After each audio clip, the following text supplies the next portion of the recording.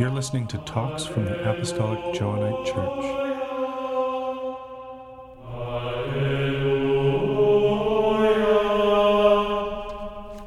What do we do with this? Because again, the Platonic traditions are ultimately practical. You do something with them. Plato trained politicians to go out and lead the people in good ways, not just to think about great thoughts and go, it would be neat if we did these things, and then not actually do them. So this is the difficult part. It's kind of a mystery in the divine names and the mystical theology. Dionysius tells us at the very beginning of On the Divine Names that we are not allowed to even think, let alone speak, of the transcendent deity, suggesting that even meditation is not his ultimate intention. I posit that as meditation is not the ultimate purpose of the mystical theology, intellectual understanding is not the point of the divine names. He's not just describing God to us in all these different ways. We go, oh, I get it. And that's it.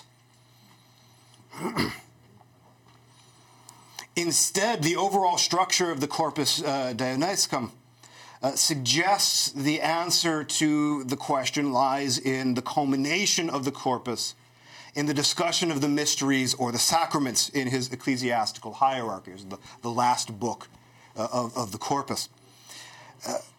Now, this is not to say that contemplation, that theoria, is not part of what Dionysius is talking about. As divine logi and symbols, they have an anagogic function. You could meditate upon them in particular orders to raise yourself to God so far as possible. But that's not the point. Through the contemplation of the names, the initiate, Dionysius says, the lover of piety, as he describes them, is able to access the simple and supernatural and elevated truth of the symbols. However, Dionysius is grounded in this later Neoplatonic tradition, which always favors theurgy over meditation. And this becomes clear in his 9th letter to Titus, where Dionysius writes, "Besides, we must also consider this, that the teaching handed down by the theologians is twofold, one secret and mystical, the other open and better known, one symbolical and initiative, the other philosophic and demonstrative. The secret and mystical teachings are the sacraments, which Dionysius forbids to the profane." We're actually talking about this on Thursday, I think. Why are the profane expelled so late in the sacraments was I think the question. And we see the same sort of idea in Dionysius's liturgy, that there's a whole bunch of stuff that happens, and then, oh, by the way, you guys get out. And that was because there was stuff that was sort of common to everyone, and then here's the really mystical stuff, and you're not really ready for it yet, and it would be lost on you, and you might profane it as much as you could profane any divine thing, which, let's face it, you really can't. So get out now. The symbolic nature of the divine names themselves here serves as a veil against the masses. We're going to throw out these names to you, and if you're not initiated into the tradition, you're going to have no idea what they really mean. Like, oh, God's love, that's nice. All you need is love. Thank you, somebody. So all this leaves the sacramental, hieratic, or theurgic rites holding the highest place in Dionysian practice. That his ultimate thing, where you end up, is in the sacraments. The mysteries, as he calls them, are quite arguably a form of what's called material theurgy. This gives the rites a direct connection to the theonames, which are themselves cloaked in material symbols. and are employed during the mysteries themselves, including thanksgivings to the, quote, one beneficent source, the divine goodness, and the God who is all perfect. These names, for instance, are all mentioned in the discussion of the Eucharistic ritual, and according to Schaffer's system, relate to the terms of procession and reversion, which is actually quite apropos of the Eucharist, which is to bring us back into Christ. But it doesn't take us far enough. Although the divine names may be accounted for, the denials and the negations of the mystical theology are not. As these are neither simply linguistic tricks, and because we are told the unknowable God to which they ultimately lead cannot even be thought about, let alone spoken of, it does not appear Dionysius intends this mindset to be used, again, as theoria, or even theurgy, it seems. This would be impossible as they do not make use of material symbols, and his sacraments rely on these material symbols. And all that would be true if the mysteries contained only a single material aspect, which on the surface they seem to do. But the contemplations for each of the services, Dionysius includes a section called Theoria, or contemplation, where he describes sort of the inner stuff that's going on. I talked about some of this last year in relationship to the synaxis or Eucharistic ritual. And so, but these contemplations show that each rite, they're dual aspected. And this is best seen in the mystery of synaxis. This ritual is described as having an inner and outer element. The outer element of the ritual works through the mystical symbols. And it is through these the congregation participates in the life of Christ. Here is the wine, here is the bread, my flesh, my blood. But the presiding hierarch participates in the mystery immaterially. Before even the chalice is revealed, the hierarch is described as already being in communion with Christ. So that even before anything's happened, that unity has occurred. But there's no symbol being used to do it. There's no name being used to do it. But the hierarch has assimilated himself to the transcendent Christ already. This immaterial element of the mystery of synaxis, of which only the hierarch participates, is important here. Material theurgy is the most written about of the hieratic arts. Iamblichus's De Mysteriis, his entire surviving book on theurgy, is 99% about material theurgy. Here's the stuff that most people who engage in this practice do. They deal with physical objects that contain divine things in them, but they access those divine things through the physical things. But there are two higher forms of theurgy that are mentioned without being described in Iamblichus, and really not described anywhere else as well. There is what he calls immaterial theurgy, and then this liminal thing that has elements of material and elements of immaterial. Now, all theurgy for the polytheist is engaged with sacrifice, which is why it works so well with the Eucharist, too. And so the question becomes, well, okay, how do you sacrifice immaterial things? And of course, Iamblichus doesn't tell us, and he doesn't tell us specifically because if you are at the level of immaterial theurgy, no rules apply to you. You already know. You are already so close to the divine or your daemon or some higher being that nothing any human tells you is relevant whatsoever. The people who need all the rules are those of us who are down here at the level of material theurgy. Gregory Shaw suggests that it might be numbers as a Pythagorean concept. So it would be sacrificing the forms, basically. How that works, I got nothing. I'm still down here at the level of material theurgy.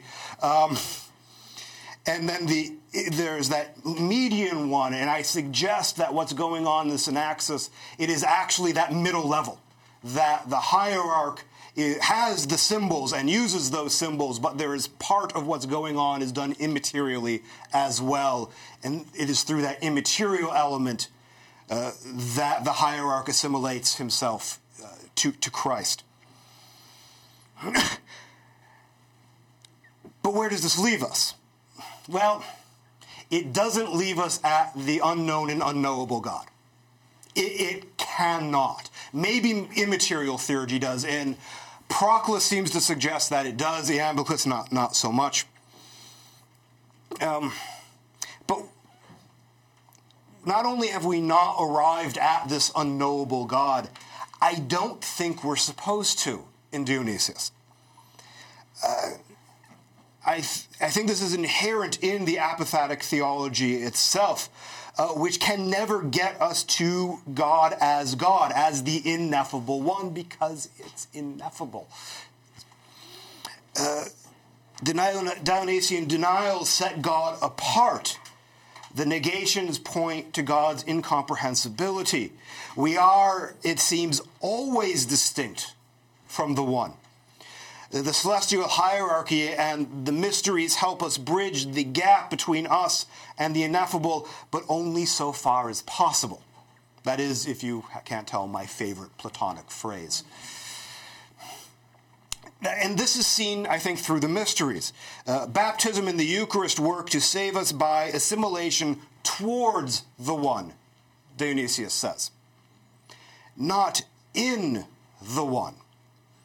During synaxis, the hierarch might noetically participate in the transcendent Christ, but that Christ, though transcendent, is still not treated as the one itself. I talked about this 2 years ago, I think. You were all there, right? Remember it well, or you were asleep. That's good, too. The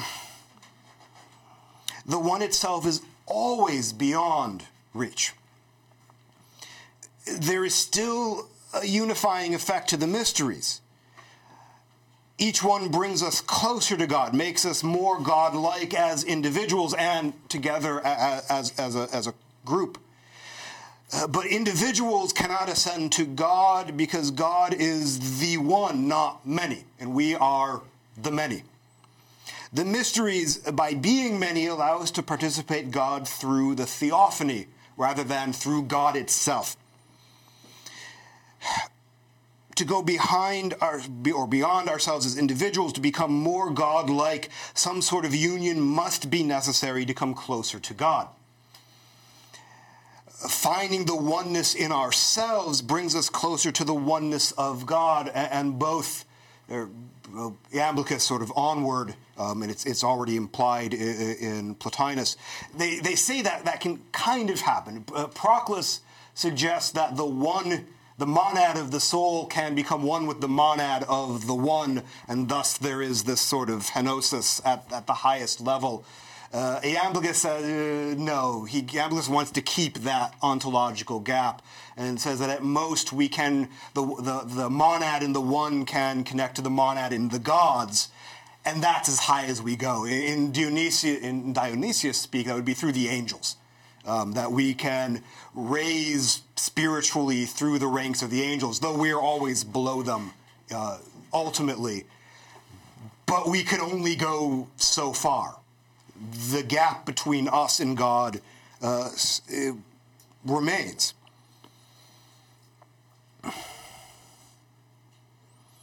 But this idea of finding the oneness in ourselves, bringing us closer to the oneness of God.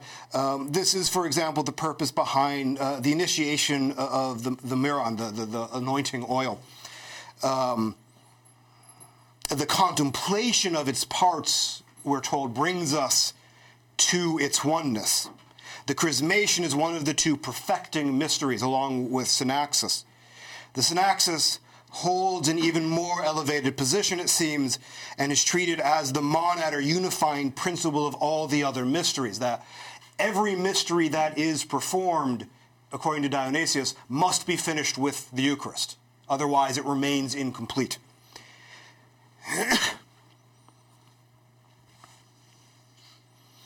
And this is told us right at the beginning of the chapter on the synaxis, but again, only so far as possible. How far this communion and union with God can take us is problematic. The Dionysian mysteries are formed, again, they're material theurgy, so they can only take us to the height of material reality, as it were. In polytheistic Neoplatonic theurgy, this can bring us about union with the visible gods that the Sethians hate. And then union with the one through them, but again, not with the one itself. Only the highest immaterial theurgy, which Dionysius doesn't talk about at all, and is only performed by the rarest of so pure souls, is capable of this union of the one, if it's even possible. And even this may not be with the one itself, but through the one in the noetic gods, the highest level of the divinity in the pleroma. There are hints of intermediate theurgy in the synaxis. This is only approachable by the hierarch, so the rest of us are basically out of luck.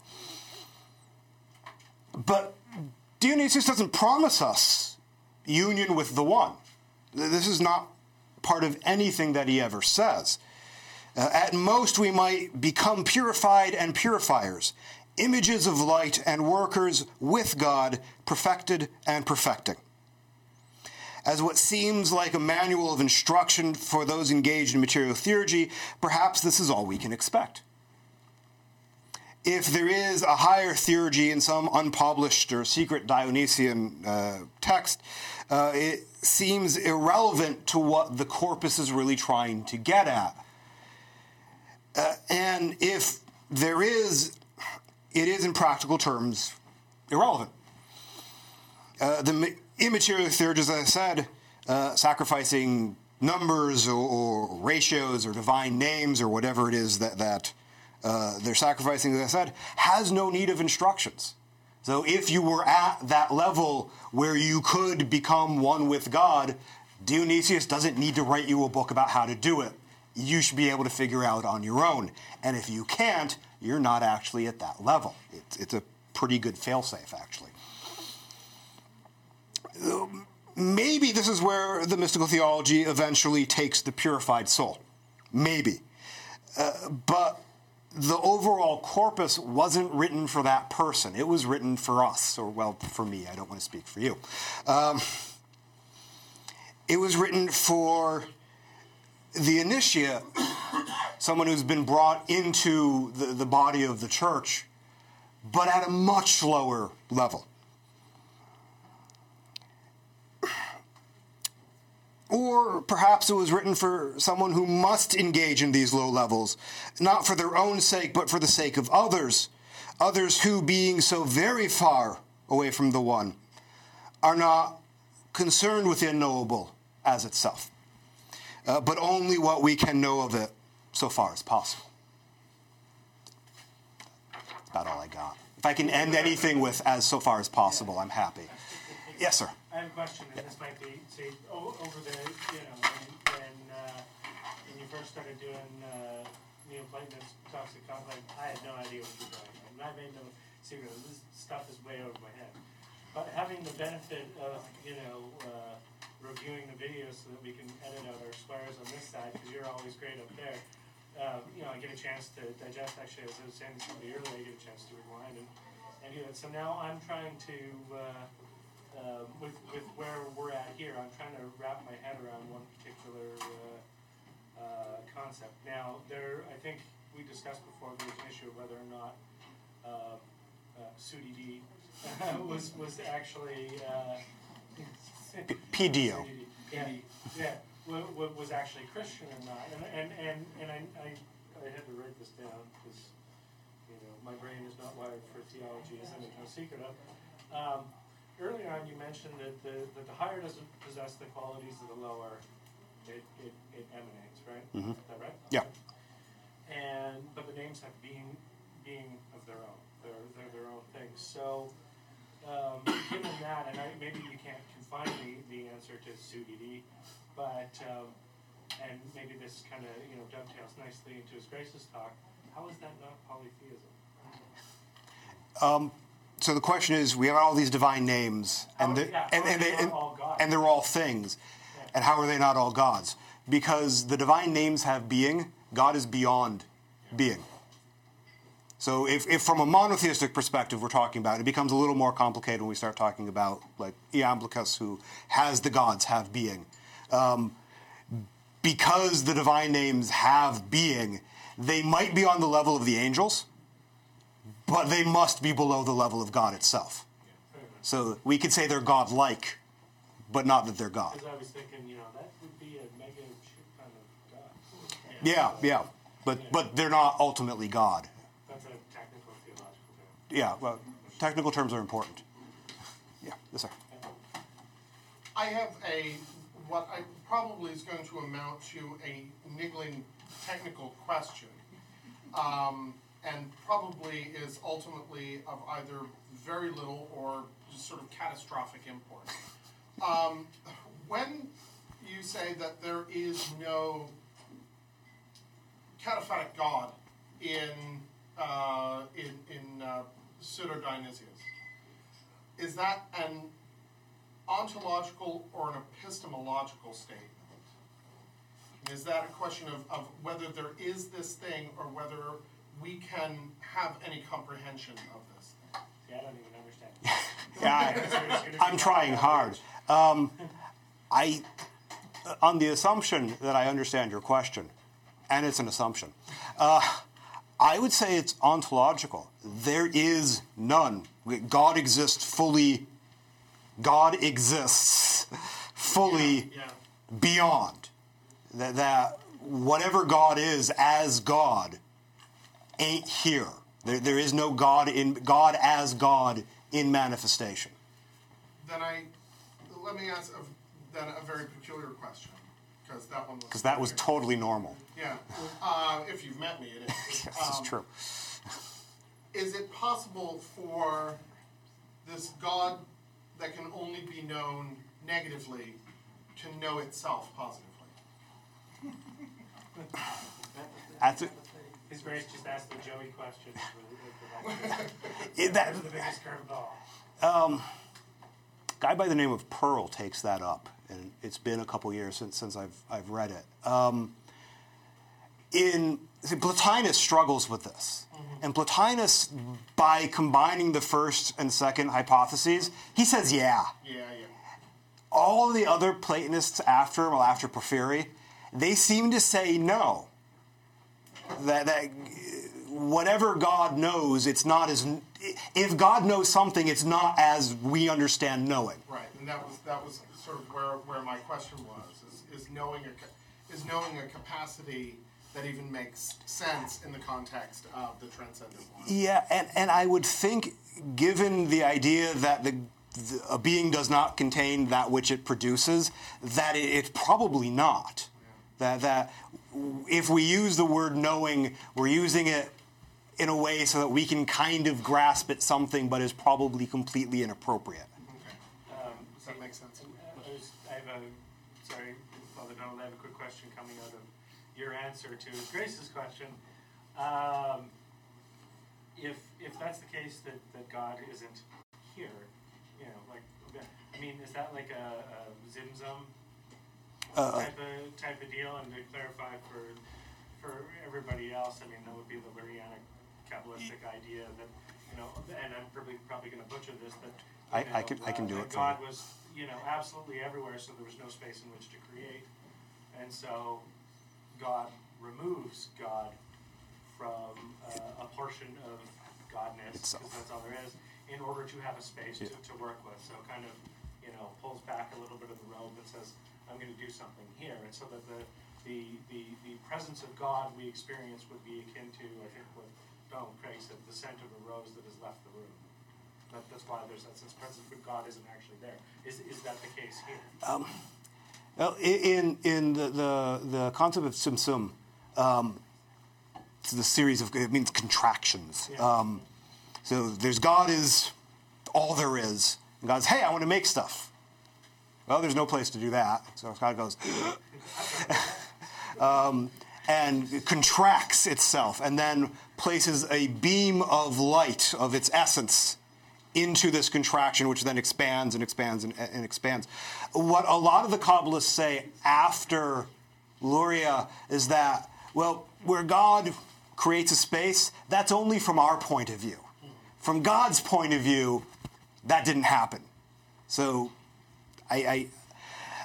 what I would say from what Dionysius is talking about, because Dionysius says God is all in all. Proclus on the hieratic art says, God is in, the gods are in all things, but they're not in all things as themselves.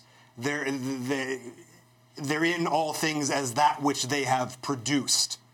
And I don't know if that actually answers your question, but I think that's what Dionysius would say. God is here, but it's not God. As God. It's God as God's name. It's God as God's revelation.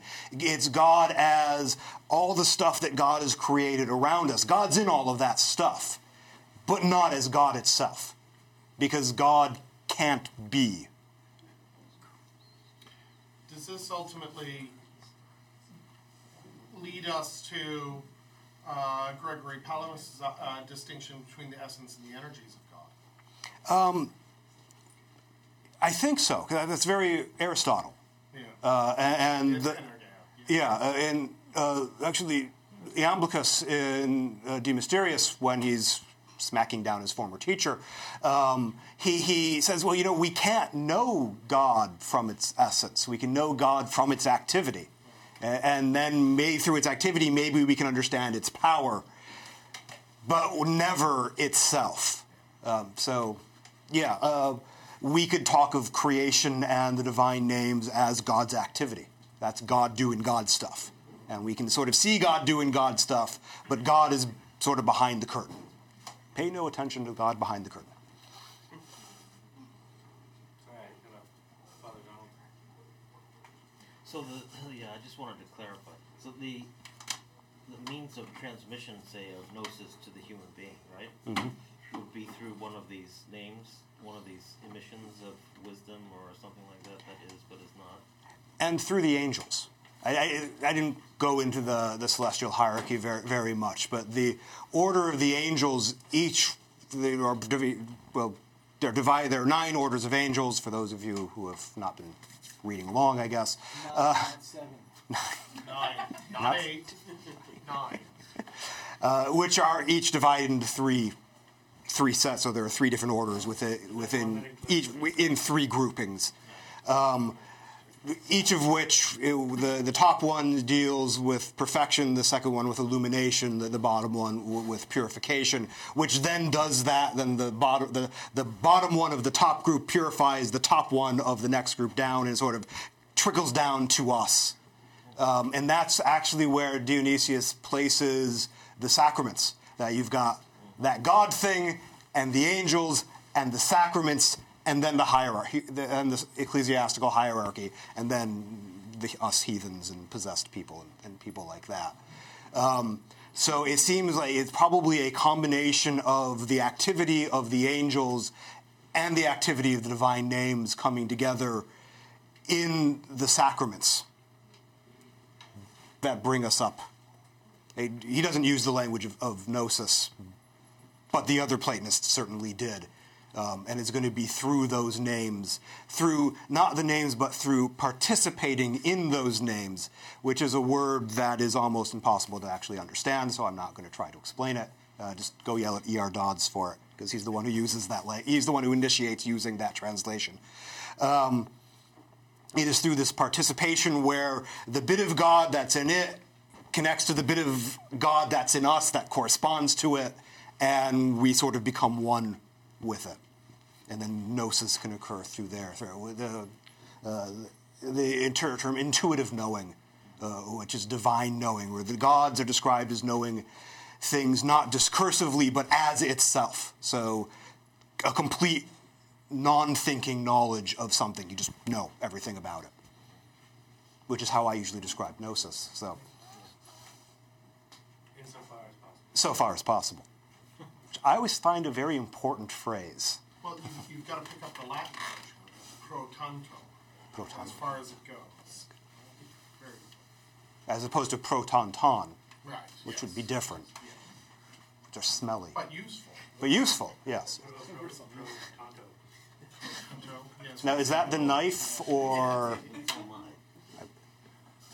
No, people don't smell that bad. Well, in comparison It's to all right, I reindeer. got this. Thank